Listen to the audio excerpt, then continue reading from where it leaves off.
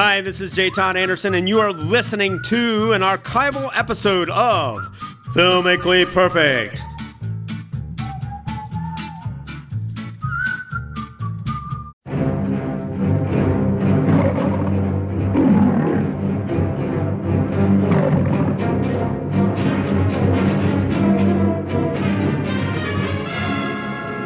It just must be another episode of Filmically Perfect on 91.3 WYSO. Hello, and thanks for tuning in. I'm your host, Nikki Dakota, joined in the studio today by the Film Guys through the magic of the phone line. It is our great pleasure to welcome Mr.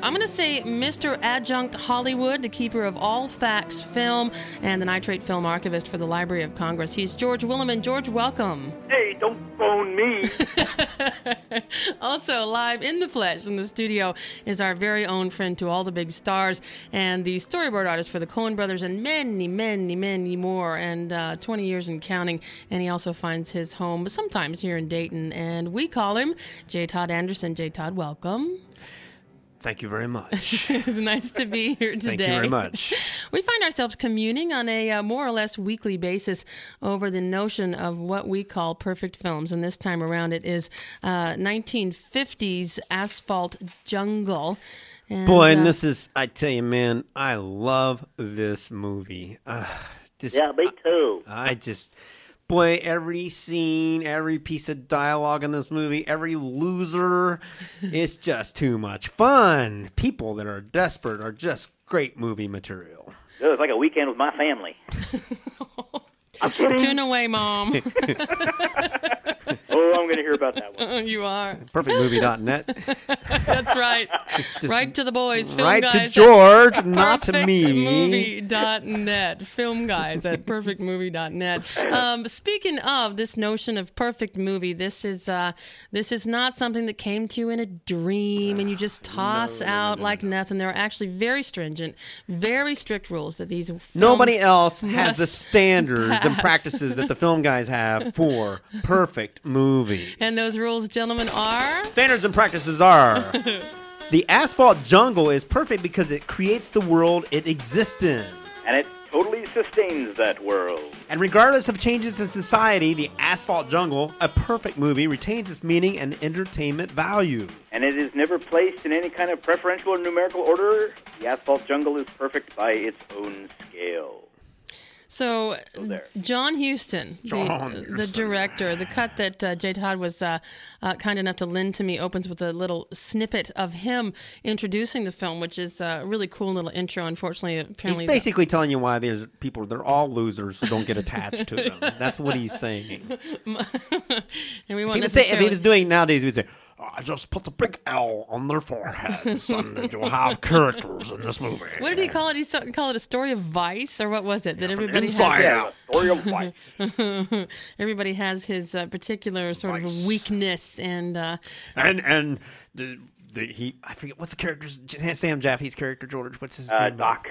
Yeah, Doc has young women as his vice. Ooh, then that's a really creepy scene too, by the way. Great, but we'll man. get to that later. So it's quite a story of intrigue here. There's a lot going on. Well, and it's interesting that you John makes that this is a story about losers, because it seems like John Huston got really into films about losers.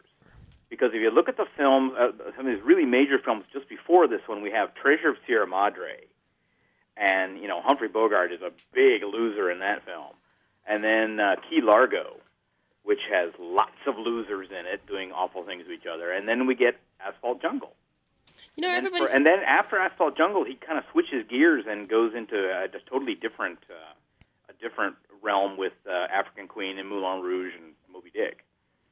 But he's a skilled craftsman. When you watch this movie, you're looking at a real, genuine, bona fide filmmaker here. Because it's not a wasted frame. It's everything about it is so balanced and so nicely done, so well written. And one of the amazing things about this movie, and I am using that word amazing, is because it's shot with absolute minimalist sets, and they only look one way. There's hardly ever any reverses in this picture, but the angles are all kind of dialed into that person's desperation. It's just everything is really smoothly, deceptively simple in this picture. And I would venture to say that the majority of it is shot on location. Because some of those, because I was watching, I'm like these, set decorators and set people and designers are really great, but there's a certain, when you're actually out on location, there's a look to those things that cannot be duplicated. The texture of this film is just so real and so rock hard. When you watch this movie, you'll notice one of his trademarks is moving the story with the characters into the lens and out of the lens. And he does this with absolute precision. Now, remember, back in these days, this is 1950, so you couldn't really look through the camera back then. The Mitchell camera had a viewfinder that you could only set up the shot by looking at it. And then when you rolled, they racked it back over, and they had to launch the camera and move it on marks on the floor. Right, and that was all had to be worked out to the numbers, basically, so that they could keep the guys in front of the camera. So the camera was not some handheld device that you could throw around. And when you watch this movie, there's this smooth ballet of acting and cinematic kind of movement where they tell this story with absolute deft precision. Right, and he'll have one character do something in a scene, and then have them move to another part of the frame, and then the next character moves in. I'm especially thinking of when Doc meets up with Cobby, who's sort of one of the central characters, and Doc and Cobby are talking about this caper they're going to pull off, and then Cobby leaves, Doc moves up to the front left of the screen, and then Dix walks in. And Dix is so powerful in this picture. This is the one and only Sterling Hayden, which most people will remember from The Godfather. He's the bad cop that gets it.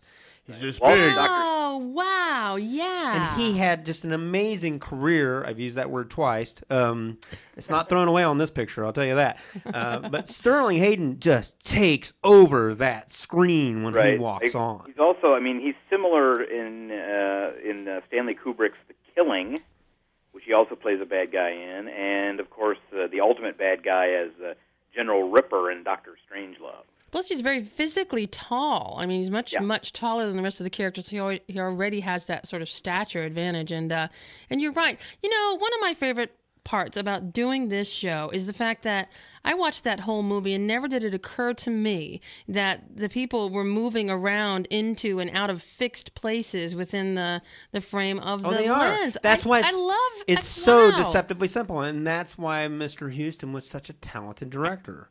Hey, George, why don't you rip us a short version of that for like a couple minutes here, just so that the people that are going to go out and rent this picture after they hear us talk about it, and it is well worth it, George can just send you through this thing real quick so you can see it's one of the original caper movies, crime caper. Right. Yeah, The Asphalt Jungle is based on a novel by W.R. Burnett, who I want to talk about in a minute. He's a very interesting character himself. But the basic story is this German criminal mastermind is just called Doc Riedenschneider. Sam Jaffe from Bing Casey. Sam Jaffe, yep. Has gotten out of jail and immediately goes to see this guy named Cobby, who was running a numbers racket. He's kind of laying a little bit low now with this. But he sweats all the time. Right. And drinks, which are probably related. He's kind of like a Steve Buscemi of our time, only. Yeah, he does. Oh, yeah. Actually, he looks. Mark Lawrence, who plays Cobby, looks like a cross between Steve Buscemi and John Waters. Steve Buscemi plays Cobby parts now when you watch him.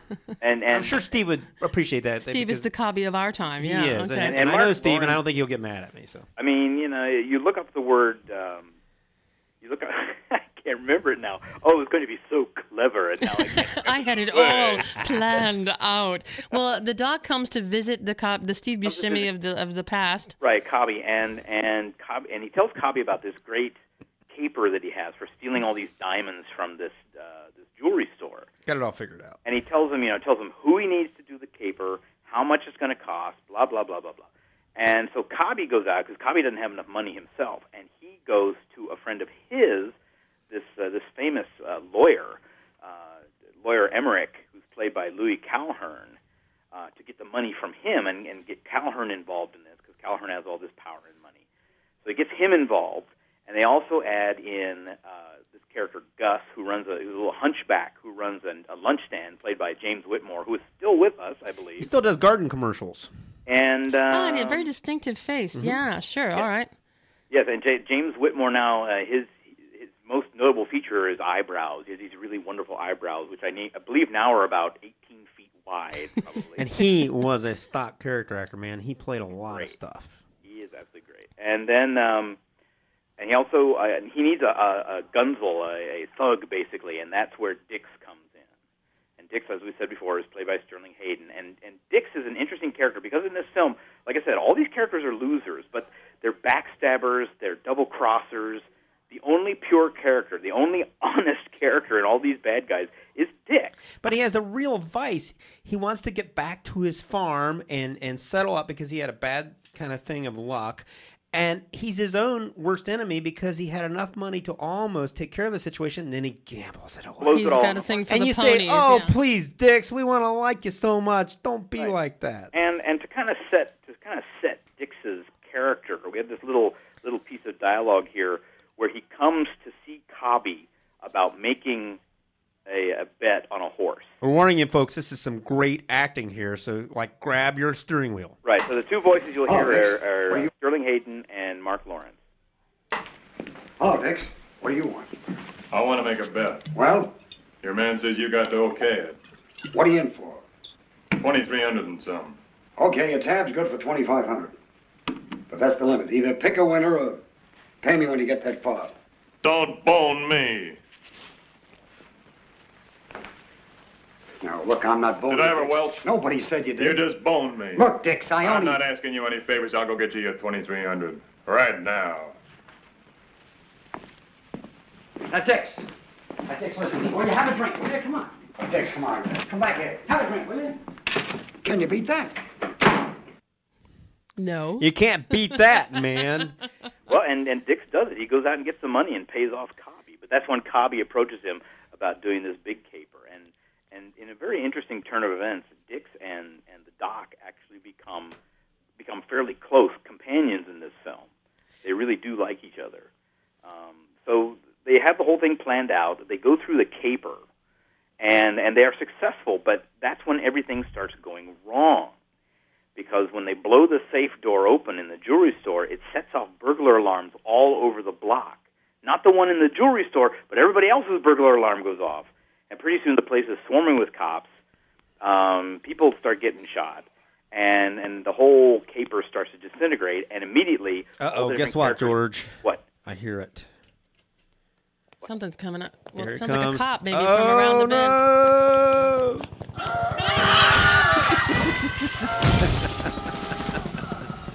No! Okay, you can go now. You can go ahead now, George. You're afraid I'm going to give away something? Just in case. Well, like I said, everything starts going to pot, and the characters start ratting. And then Julie Andrews starts singing on the mountain. Oh, wrong movie. Sorry. So everything takes a hold. Everything that was already a somewhat swirling pot is thrown into just complete bubbling mayhem. Because one of the biggest things that turns everything out bad is it turns out that lawyer Emmerich is broke. He has no money. So he tries to pull a double time on Doc and the diamonds, and has this private detective who's working with him on it. And the private detective then tries to double cross Emmerich and ends up getting killed by Dix. And at that point, it begins to swirl. The different characters are getting bumped off, and the cops are closing in. And this really bad cop named Dietrich goes to see Cobby, because he knows that Cobby's involved in it, and basically slaps him around until he cries like Great a scene, girl. man. And he says he would, Great too. He says scene. you can't take the beating, and then, of course, proves that he can't. And you're right, it is a great scene. It's really well played, particularly about that Cobby They character. all have, respect for each other. He waits for him to Right. straighten up, and, that's my boy. That's my boy. Yeah. You are a lightweight, and you're no good, and you're really rotten, but I respect that element, and now straighten up here. And he, You'll be hands him all right. He helps him clean up and everything. It's really... After the beating. The cops finally return to Emmerich, not because of this case, but they find his partner, the detective. They find his body floating in the river, and they tell him about this. They tell him about finding the guy dead, and he knows that everything is falling apart. And he is at home playing cards with his invalid wife. Yeah, who's He always notices- gussing up her hair. And he comes back and he tells her what's happened, and there's this little exchange. This next little audio piece here is an exchange between Emmerich and his wife, and his little words here at the end are sort of emblematic of the entire film, I think. Lon, when I think of all those awful people you come in contact with, downright criminals, I get scared. Oh, there's nothing so different about them. After all, crime is only a left-handed form of human endeavor. Emblematic of that film. Yep. And I believe a lot of government officials have that on a little plaque in their office. Left-handed form of human endeavor. It's But good. Louis Calhern is wonderful. He's as really Emmerich good. because he's so polished, and that's what Louis Calhern was good at. I mean, he could come up against the Marx Brothers like he does in Duck Soup, and have them running all over him and ripping his coat, and still be just polished. Yeah, and in fact, in this movie, one of the marks of his character is that he's broke and he's desperate, and he says, "I live beyond my means." That's his vice, and you're gonna, when you watch this movie, you're gonna start feeling a little uncomfortable because there's a lot of stuff's gonna hit home with you. For instance, this guy lives beyond his means. Hey, He's got just this like house me. and a car, like, and when you watch him, he occasionally breaks down into little pieces, like a handful of marbles on the floor. But somebody reminds him who he is. Hey, you're a dignified crook. And he straightens up immediately. In fact, he straightens up to the point where he goes in and he kills himself. He does this whole suicide note that the camera, they must have rolled a 1,000-footer on that and rolled out. And he writes the whole thing, and you got to watch it. And then you hear, I think it's footsteps, and he walks back over, blam! And the paper blows off of the table. This is all done in one shot. This is master storytelling. Right, and you must add also that not only does he write this heartrending note to his wife, but before he kills himself, he tears it up. Yeah. And it Tears it up because he writes that he can't bear to have her face what he has done. And he's very calm about it. He goes, "Do you mind if I, leave the room here For just a moment. And then again, they treat each other with a great deal of respect, even though the police have decided that this man has just done some pretty heinous things. They do let him go off into the other room to put his things together or And whatever. The whole movie is established on this principle where this cop, he's in front of John McIntyre. Is that the actor there? Yeah, John McIntyre is. He's the honest cop, and he's putting screws to this cop, saying, "Well, you have three options. You can go back to the beat, or else we can do something else severely reprimanding you, or the most embarrassing thing of all, go in and fix this mistake." And you kind of push for this guy. He walks out. Yes,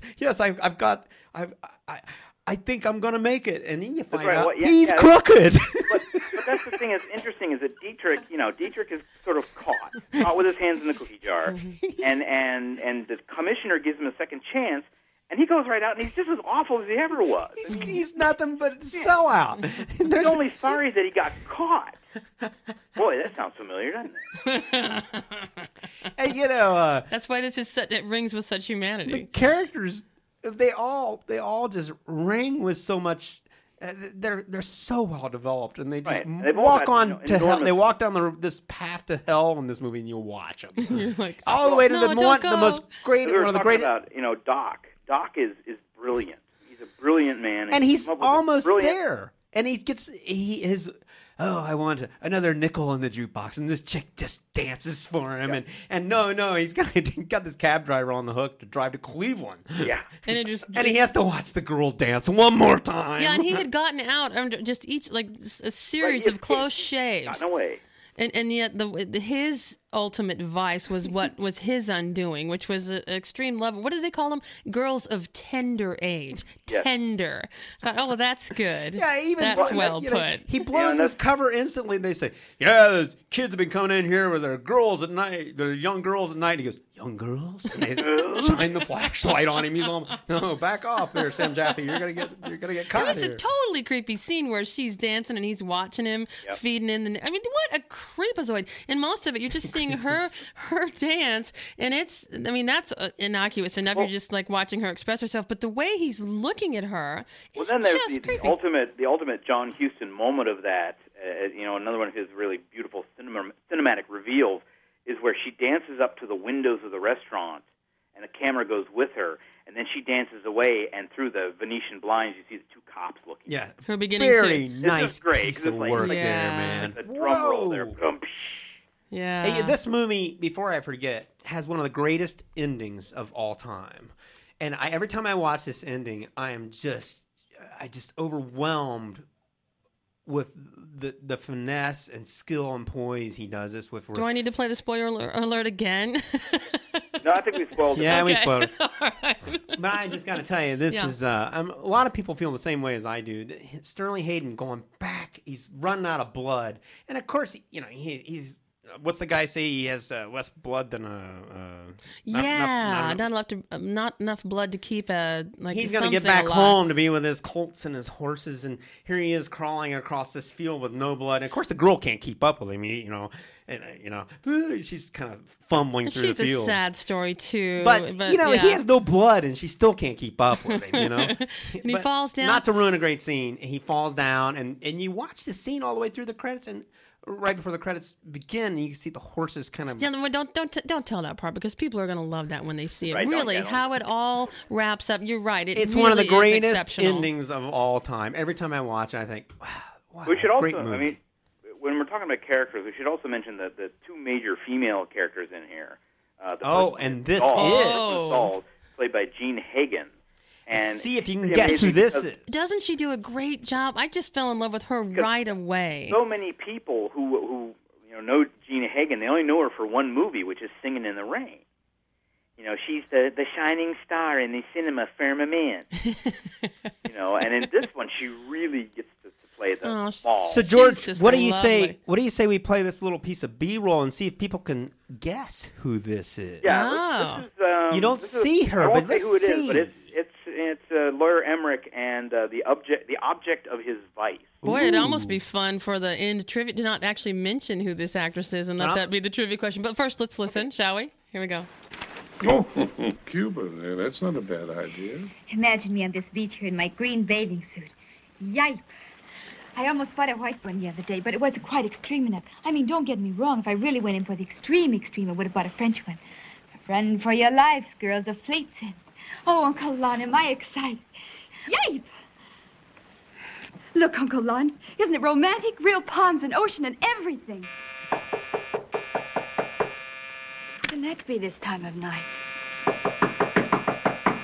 See who it is, Uncle Lon. Why are they pounding so? I'm scared, Uncle Lon.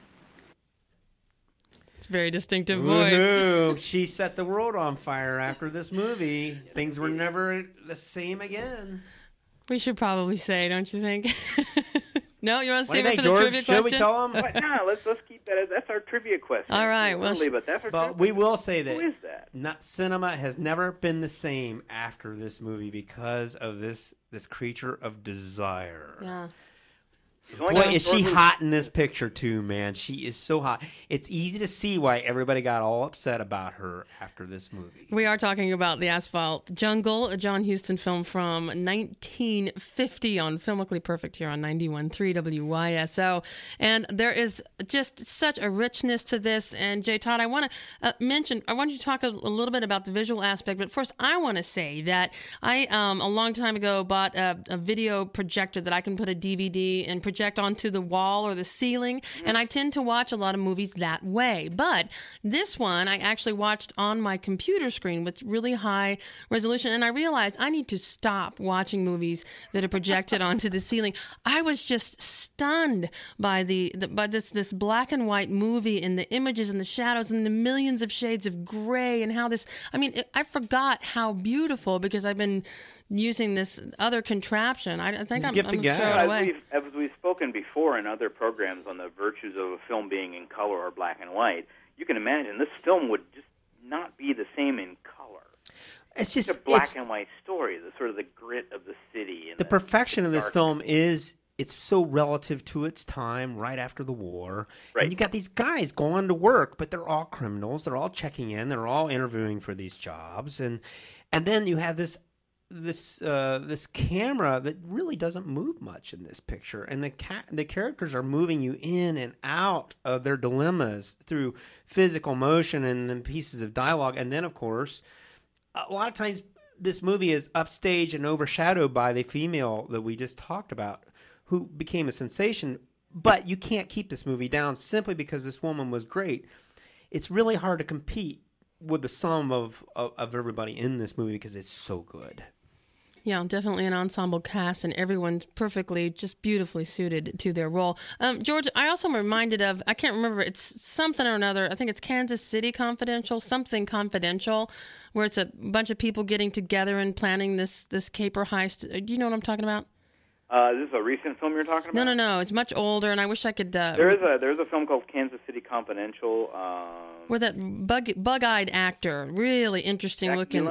I don't remember his name, but it sort of had this sort of level of intrigue and twists. They all try to be the Asphalt Jungle. Yeah, I figured. This is a standard. This film kind of fits into this post-war malaise of cinema that... and spies and double-crossing that Well, there's like The Naked City and remember, there's the element of Evil, etc. There's the element of insurance in this movie too, just like in Double Indemnity. They're trying to sell the jewels back. They're trying to sell the jewelry back to the insurance company. And one of the most intriguing things that I noticed in this movie is the detective who tells Louis Calhern, "Hey, watch who you're telling to shut up." Well, all of a sudden he's this bad dude. But then they face off like gunfighters, him and Sterling Hayden. And you start pulling for Sterling. Oh, no, you're not going to rough up Sterling because he's our man. Of course, Sterling gets him, and then they dump him in the river, of course, because he's not half as tough as Sterling Hayden in this movie. I think it's also notable as, actually, gentlemen, we are quickly running out of time. I want to mention that the kiss between the older gentleman, the Louis Calhern, and our mystery woman. Mystery woman that set the world on fire. Ew. Yeah, he kind of kisses her like a ball peen hammer. Ew. Telling you what? George, what did you say? Is probably Louis asked for about 52 takes of that? He probably kept making up. I dried off. It didn't feel right. And I can just hear our starlet. My teeth are starting to rot out.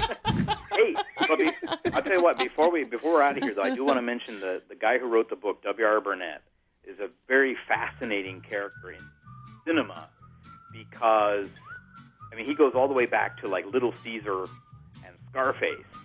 And actually, the recent version of Scarface is also based on his work. And he goes all the way up through the 60s and finishes with, like, The Great Escape and a couple other films. And he's from? He was born in Springfield, Ohio. Well, how about that? Worked for the school system and then found he could make more money in film. Well, indeed. There is gold in them thar hills out in Hollywood and right here in the Miami Valley as well. Gentlemen, it has been a pleasure talking about this film. Truly perfect in every way. We didn't even have time to review whether or not it met the standards. Go out and rent this film, folks. This is one of the best. Hey, if you'd like to contact the Film Guys, please do. Their email is filmguys@perfectmovie.net. Again, that's filmguys@perfectmovie.net. Check out archived podcasts, downloads at wyso.org, npr.org. You can find us on iTunes for the podcasting there. All kinds of ways to connect, and we certainly hope that we do. Now, gentlemen, we are almost out. J. Todd Anderson, thank you for being here. Oh, this movie, my pleasure. George Willeman, as always. And we're going to tip our hand at all for the next one? No, except to say that it'll be an extra special Filmically Perfect. It's our man at the Library of Congress. Don't stray far. Filmically Perfect, Fridays on WYSO or anytime online. See you there.